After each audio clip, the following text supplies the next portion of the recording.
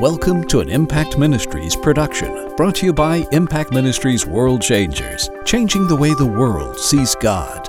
Learn how you can become a world changer today by visiting www.impactministries.com. Now, here's your host, founder of Impact Ministries and developer of Heart Physics, the self-development programs that have changed thousands of lives around the world, Dr. Jim Richards. Hey, I'm Jim Richards. I want to welcome you to this week's Impact Cyber Church. Man, we have spent 8 weeks already, and today is going to be the 9th week on talking about 3 days that changed the world. I'm telling you, if you have been with us for this entire process, your head should be on fire with the glory of God. You should be bouncing off the walls with excitement to see. And I've just scratched the surface of what Jesus did for us through the death, burial, and resurrection. And today I'm going to wrap it up. And again, you know, if you want to dive deeper in this, get my series, 3 Days That Changed the World. You can get it by purchasing it at impactministries.com, or you can get it for $1 over at moveyourboundaries.com at Impact Unlimited. But anyhow, let me just jump in this. By the way, some people say, well, why do you even ever sell product, or why do you have things out there like this? Well, let me tell you something. There are people who want to go deeper. There's people who want to be disciples, and they want to invest in themselves. And if we went into all the detail in these broadcasts that we go into in this series, honest truth is most of you would just fall off because maybe you're not that interested in that part of it. But also, it costs us money to make these series and put them out. But that is one of the reasons we don't beg for offerings all the time. I mean, yeah, we receive offerings, and I appreciate it. We got world changers that give every month, and you can become a world changer and help us to reach 1 billion people around the world, which is what we're doing. But through the series that people buy to invest in themselves, or through Impact Unlimited, what happens is you not only invest in yourself, but we use those finances to reach the world. So, don't despise the fact that we have found a way to create finances so that we're not having to just beg for money all the time, because, listen, let's talk about this. Let's talk about Jesus conquering sin and death. I used to do international crusades, and it was one of those things that when God put it on my heart to do those things, I loved doing it. And it's just like everything else in my life and ministry. When that day was over, it was over. And then I started training other people to do the things that I did.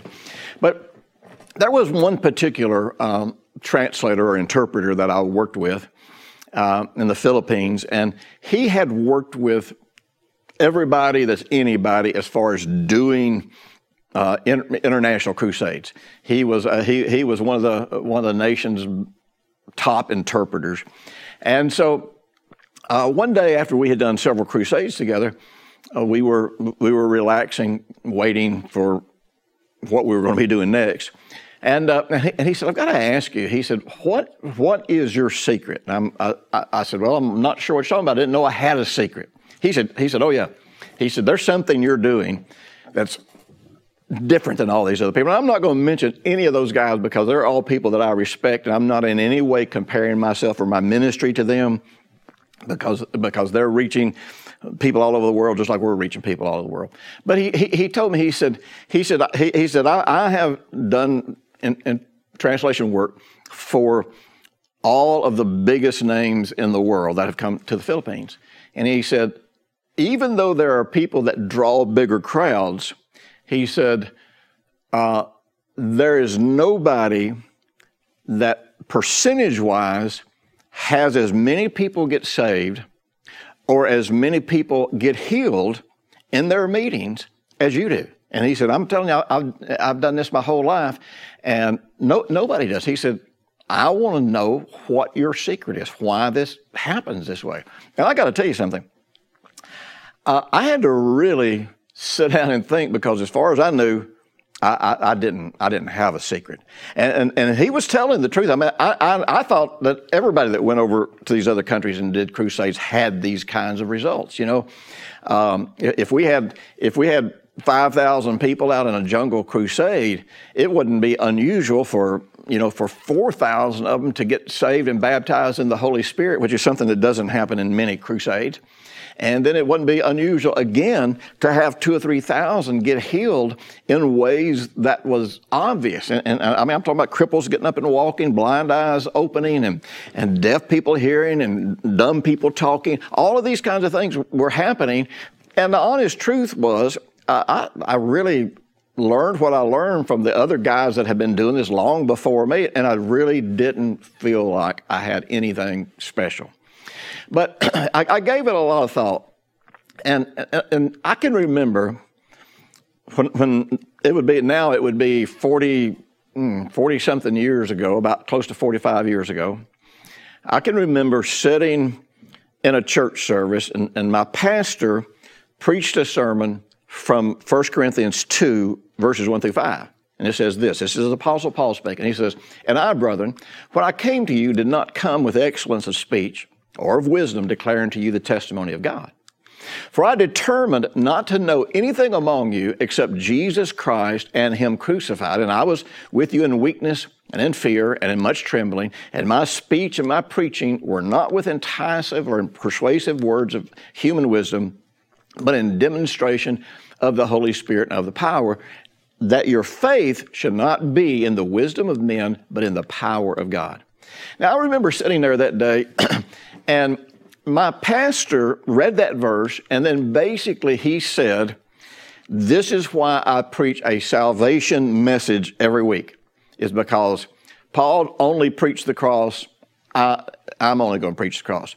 And I tell you, the Holy Spirit spoke to me, and He said, this is what I've called you to do. This is the message I want you to preach, the message of the cross. Well, at that time, I interpreted that in my own mind and heart to just be to get people saved, because that's how my pastor interpreted that verse. And that was fine, because, man, back in those days, I was involved in street ministry, and for about 3 years, the bulk of what I did in ministry for 3 years was out on the streets. Now, I don't mean standing on the street corners and hollering at people. I mean, finding innovative ways to witness to people, and doing outreaches in parks, and doing home meetings. Back in those days, there were hippies, and hippies would get together and play music, smoke dope, and I'd go in those places that I used to go to and sell dope and play music, and I'd go into those places and share Jesus with them, And so I thought, okay, man, I'm content with preaching the cross all of my life. But I'll give you kind of what happened over the next many years that I began to see evolve, that really gave me the question to this answer that this man had asked me about why so many people got healed, why so many people got saved, why he saw things in my crusades that he didn't see in hardly any other crusade, and he didn't see any of them to the degree that he was seeing them in my crusades. And I've never believed I had a special anointing. I never believed I had something that anybody else didn't have. Still don't believe it. But what I began to realize over the years is that preaching the message of the cross, and how God took me down this path, was that everything that I believed about Jesus, I had to be able to prove it, see it, and base it on what happened in the death, burial, and the resurrection. And all of this evolved over time, and more, I was having to correct some of my theology that I had picked up in church and in Bible college. I'd have to correct my theology, because I'd realize this is not based on what Jesus did at the cross. And so what I realized as I went back to my hut where I was staying and meditated on this, I realized that I had a really, really simple message, and that my message, everything I taught, and everything to this day that I teach, always goes back to, did Jesus model it? Is it consistent with what Jesus taught? Is it based on Jesus' interpretation of the Scripture? And then ultimately, can I see this in the cross, the death, and the resurrection of Jesus? And if I can't, then my faith can't make it produce something. We are living in a day where Christians don't live in a lot of victory, where honestly you don't see or hear testimonies much about people getting healed anymore. You don't see much of the supernatural. And in the places that do talk about it, unfortunately, there's a lot of fanaticism and emotionalism. I was in a church one time, and I'm not going to tell what country it is in, and I'm not going to say who it was, but I was in a church one time, about 30,000 people, and I was speaking in this church, and me and the pastor really hit it off. And man, he liked me because I was down to earth, and because I was practical, and because I wasn't arrogant and all that kind of stuff. And so he had, and this would be back in the 90s probably, he had like the person who had the greatest reputation in America for getting people healed in meetings. And he had just had him into his church. And this guy carried a medical doctor with him to interview the people that came up and wanted to share testimonies, after he had preached.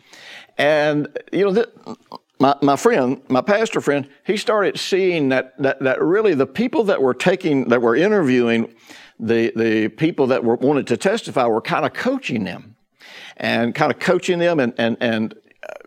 them to kind of grab at straws to believe that they were healed.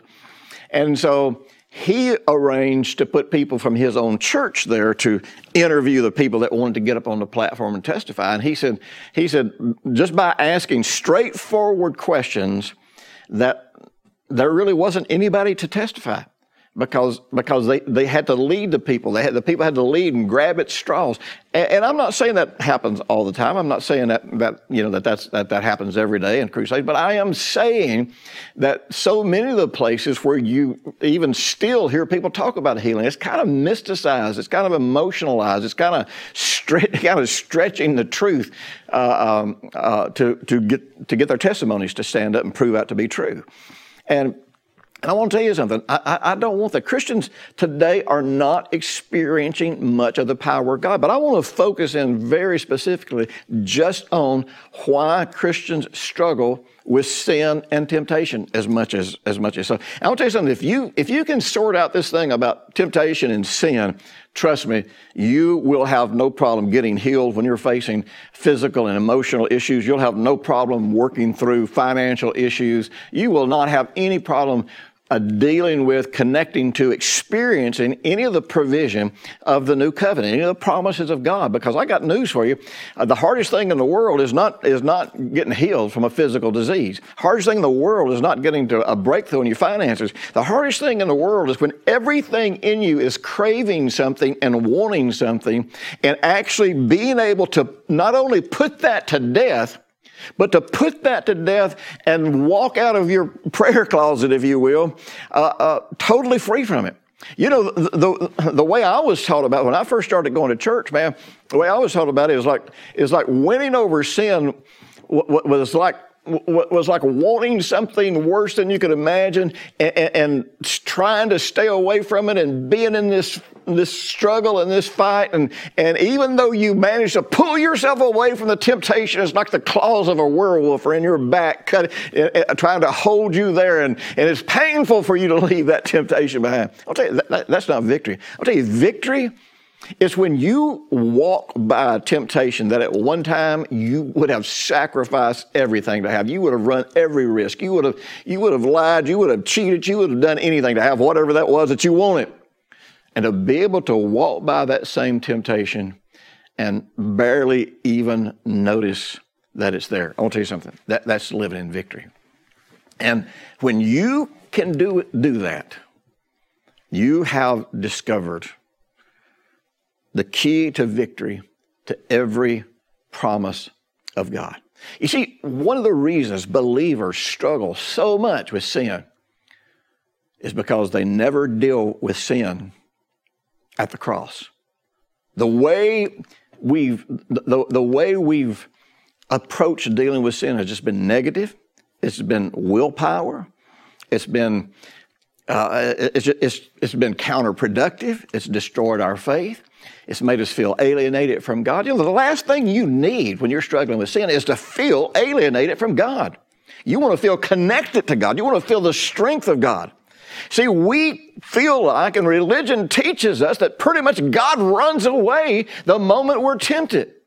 Well, I got news for you. That is absolutely not true. The Bible tells us to come boldly before the throne of grace in our time of need. And I got news for you. Your time of need is when you're about to sin and you're struggling, or after you sin and you're condemned. That's your time of need. And the Bible says in those times, even when you're wanting to do the wrong thing, even when you're struggling because you have done the wrong thing, we need to come to the throne of grace boldly. We need to come with confidence that the one who said, I'll never leave you, I'll never fail you, I'll never forsake you, that he is absolutely true to his word. And the moment we open our heart to search for him and to connect to it, we're going to. But all of that is based on, and the victory and the power that works from absolutely comes from what happened at the cross. Listen to this. Colossians 1:18 says this. And we're going to go somewhere. I'm telling you, some of you your head's going to blow up. But, you know, I don't know, you're going to have to pray it through. Colossians 1:18 says this about Jesus. It says, and he is the head of the body, the church, who is the beginning, the firstborn from the dead, that in all things he may have preeminence. Now, when it says he's the firstborn from the dead, if we aren't just talking about physical death, then that scripture and other scriptures throughout the New Testament are not true, because he was not the firstborn from the dead. You know, Jesus raised Lazarus up. There were other people raised from the dead. In the Old Testament, the prophets raised people from the dead. You know, Elisha was thrown in, his body was thrown into a grave onto a dead man that suddenly was raised from the dead. Listen, there have been people raised from the dead. If raising people from physical death, or if Jesus being raised from physical death was all that happened at the resurrection, then the resurrection was meaningless to us. But the truth is, and we talked about this a few weeks ago, Jesus died. And remember, we defined this. Don't freak out. Jesus died plural deaths. In Isaiah 53:7, listen, it says, and he was oppressed, and he was afflicted, yet he opened not his mouth. And he was led as a lamb to the slaughter, and as a sheep before its shearers is silent, so he opened not his mouth. He was taken from the prison and from judgment, and who will declare his generation? For he was cut off from the land of the living. For the transgressions of my people he was stricken. This is talking about what happened on the cross. And you need to go read Isaiah 53 over and over again prayerfully and meditate on it and imagine it and think about it and let God expand that for you. He says, verse 9, and they made his grave with the wicked, but with the rich at his death, because he had done no violence, nor was any deceit in his mouth. Yet it pleased the Lord to bruise him. He has put him to grief. When you make his soul an offering for sin, he shall see his seed, and he shall prolong his days, and the pleasure of the Lord shall prosper in his hands. Now, back there when it talked about his death, it said that in his death he made his grave, with the rich and with the poor. I want you to understand, it made his grave with the wicked and with the rich at his death. That word death in the Hebrew is plural. See, Jesus did not simply suffer a physical death. And we talked about this, but I'm going to touch on it again. Please go back and listen to the other programs, because all death is separation. We die when our spirit leaves our body. When our spirit and body are separated, the body is dead, but the spirit is still alive. Your spirit is eternal. Your spirit's never going to die. And that's why I always tell people, there's a lot of people say, I don't believe in hell, I don't believe in... Well, let me tell you something. God's never going to make you do anything. And if you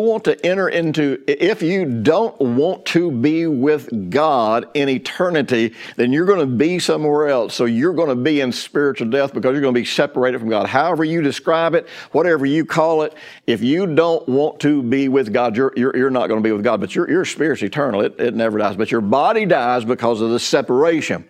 Now, spiritual death doesn't mean what we have assumed that it means, because spiritual death basically is when we are separated or alienated from God. It doesn't mean our spirit died. It doesn't mean that our spirit no longer has any capability to reconnect to God.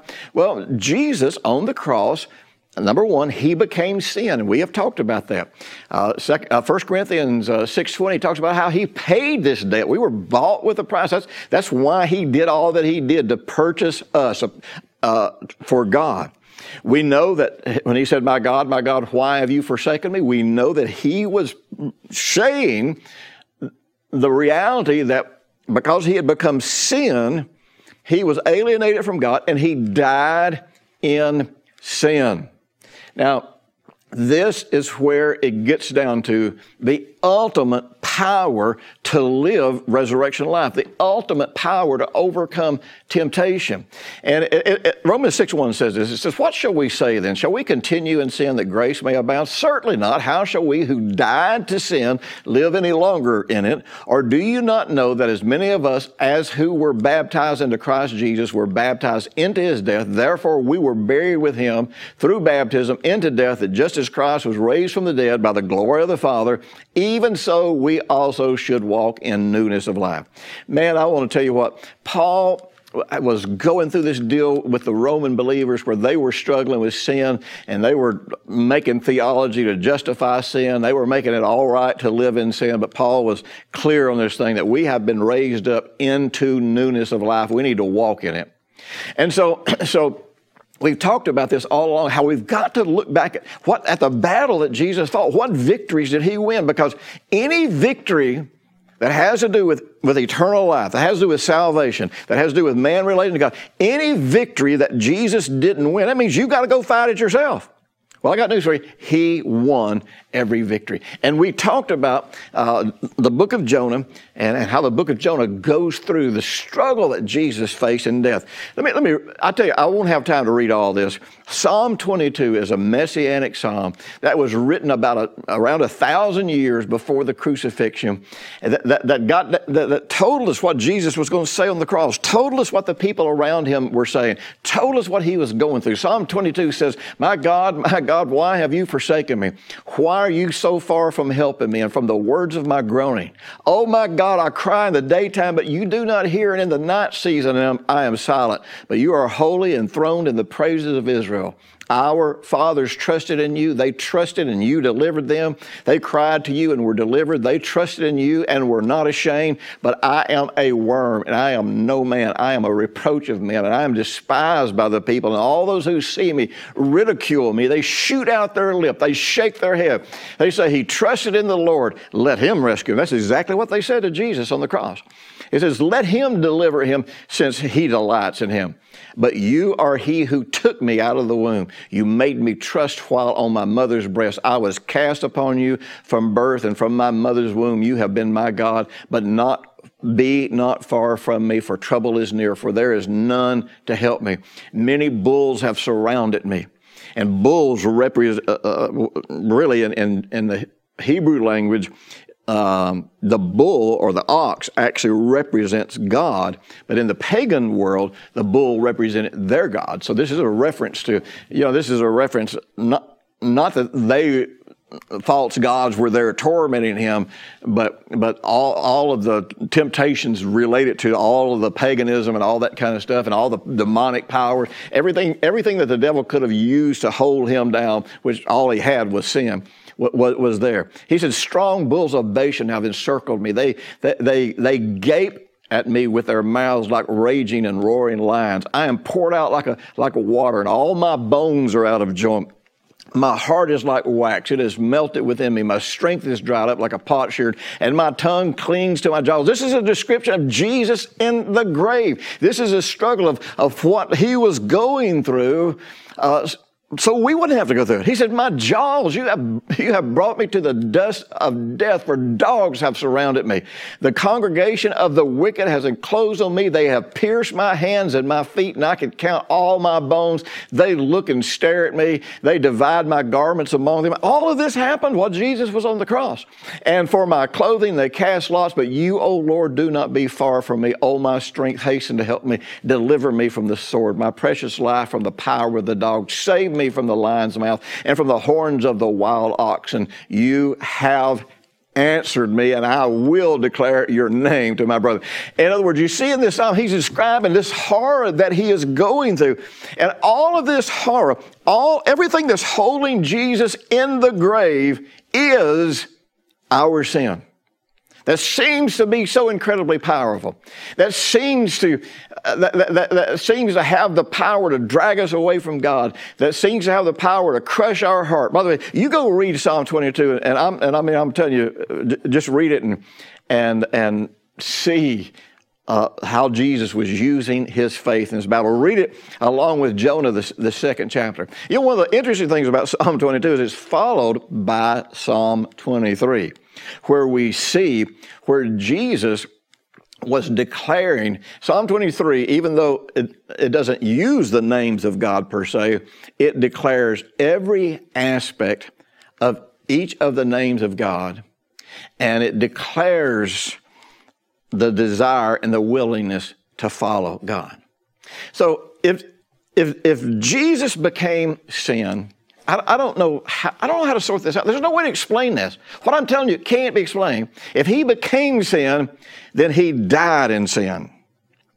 And if he died in sin, this means that for him to be raised up from death, it was not just the victory over physical death, it was the victory over the power of sin. We talked about, I know we've already talked about this, but I'm just reinforcing this. Listen to this, Romans 8:29, for whom he foreknew, he also predestined to be conformed to the image of his Son, that he might be the firstborn among many brethren. Revelation 1:4, grace to you and peace from him who is, who was, and who is to come, and from the seven spirits who are before his throne, and from Jesus Christ, the faithful witness, the firstborn from the dead, and the ruler over all kings of the earth. Now listen, when this talks about him being the firstborn of many brethren, you want to realize this. The way I'm going to say this is going to sound weird, but I'm telling you, think it through. Think through the logic. You see, in a certain sense, Jesus was the first person born again. Now, I know right now people are going to be screaming, losing their minds. But stop and think about it. He was held in the death of sin. We were held in the death of sin. He was a slave to the grave. We were a slave to the world. He believed God for being raised up for a resurrection. We believe God to be made new. He was raised up then by the glory of God. We were raised up by the glory of God. He was raised up in newness of life. We were raised up in newness of life. He conquered sin, hell, and the grave. And Paul said, don't you know that you were baptized into him and into his death? Therefore, you were raised up by the glory of God with him. I want to tell you something. When you're facing temptation and you go back to acknowledging who you are in Jesus, that you died with him, that you have been raised from him, and that you have victory over sin, I got news for you. You cannot give into temptation while you're acknowledging that you are raised up in Jesus. I'll tell you something. Join me next week. We're going to go farther, not in this, but in other truth about the cross of Christ going to change your world. Be sure and subscribe to my YouTube channel so millions of people around the world will get to see this. I'll talk to you next week. Thanks for listening to the weekly Impact Ministries World Changers podcast with Dr. Jim Richards. If you like what you've just heard, we encourage you to share our web address, www.impactministries.com, with friends and colleagues. Be sure to check out the resources section of our website for previous podcasts and our videos. Join us next week for another great message by Dr. Jim Richards.